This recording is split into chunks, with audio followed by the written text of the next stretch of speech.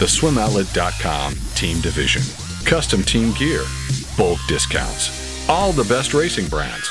Build your own online team store in just minutes. Go to SwimOutlet.com/teams for more. I was happy with the 2 free. I know Nesty wanted to see that, and so did I, just to see where the middle free was at. And it was fun going next to Katie. The scariest part about that was, on a good day, on a really good day, Katie is capable of going 140. I think she was like 141 at that meet. And on a just worst day of my life, I'm also capable of going 140. So I had that in the back of my head. Luckily it didn't pan out that way, but it was still fun racing, best in the world.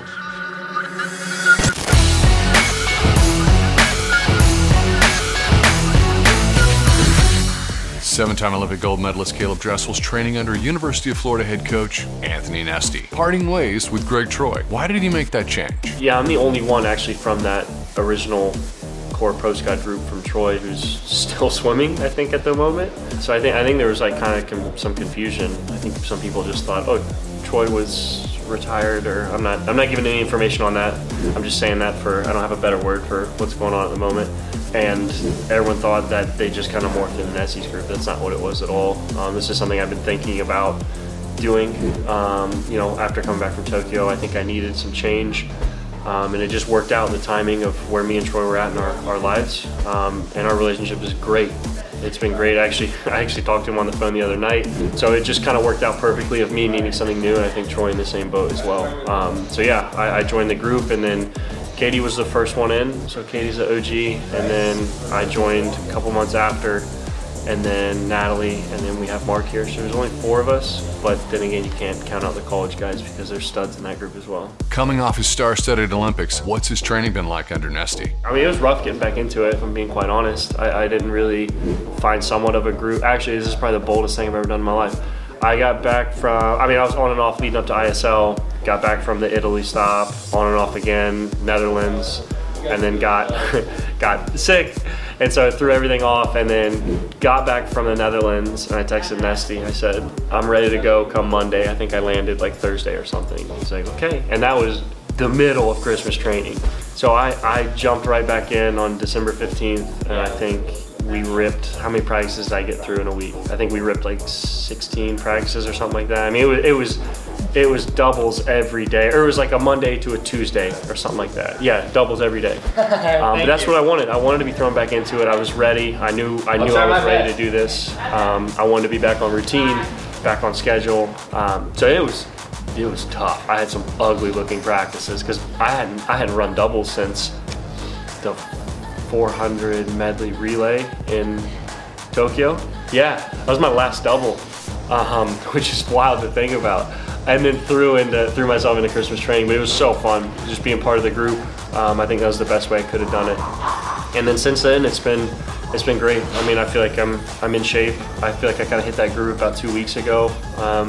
And then again, technique, I'm always looking for new stuff for technique, but technique finally really starting to come around for freestyle and butterfly. So it's been exciting, watching the progression, and I think I needed that long out of the water to get to this point where I'm at of getting excited, waking up to the alarm again. But yeah, I mean, I got fried from Tokyo. I think a lot of people did. Well, now we have to know, what was Caleb's ugliest practice over Christmas training? Oh yeah.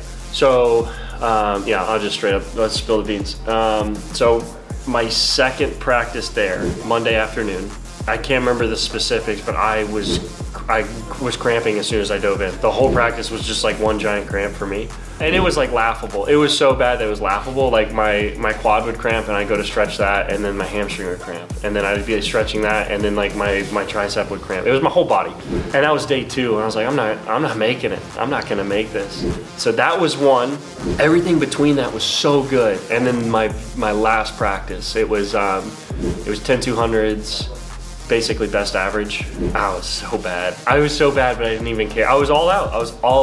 But it was really, really bad. So my second practice and my last one, everything between was I was actually really happy with it. So Yeah, I had two that were just embarrassing. When we got Caleb on camera, World Championships was postponed. Now it's back on. In 2022, the back half is way crowded. What was Dressel's thinking when he thought World Championships were still postponed? Some parts of it are frustrating. You would think there should be a plan B at some point during this. Some type of backup plan that the athletes will have at least some type of racing. So that's what I'm frustrated with right now. If I get a meet this year and it's just postponed, okay, that's fine. That's okay. When I heard the word canceled being thrown around, that's when I was really starting to get in my head of this is just frustrating at this point. I have a very limited career here, and I want to swim, I want to race, and if I don't get to race, it's not fair to not only me but a lot of people. That's what we're born to do. That's what we train to do, and then to just throw it out like that because you don't have a plan B. So I would like to get the dates of Worlds set in stone first before thinking about ISL, because of course that's going to be the priority at this moment is Worlds over ISL. And yeah, I looked at the schedule. It's a big season, and I'm gonna have to pace it. I'm gonna have to be smart about it. And I think that's where I got into a little bit of hot water last season. Was I didn't pace it correctly. I think I got back into the groove of things too fast, and it ended up prolonging the break that I needed and frying me a little more than it should have. So I'm gonna have to pace it, and I learned a lot from last year moving forward with it. So I think I know what I'm going to need in terms of a break and what meets I'm gonna have to go to, but I don't plan on doing every single stop. I don't think that's feasible at all. So yeah, we'll see. I'll talk it over with, again, coaches here, my agent, and then wherever Worlds falls into place, we'll work around that.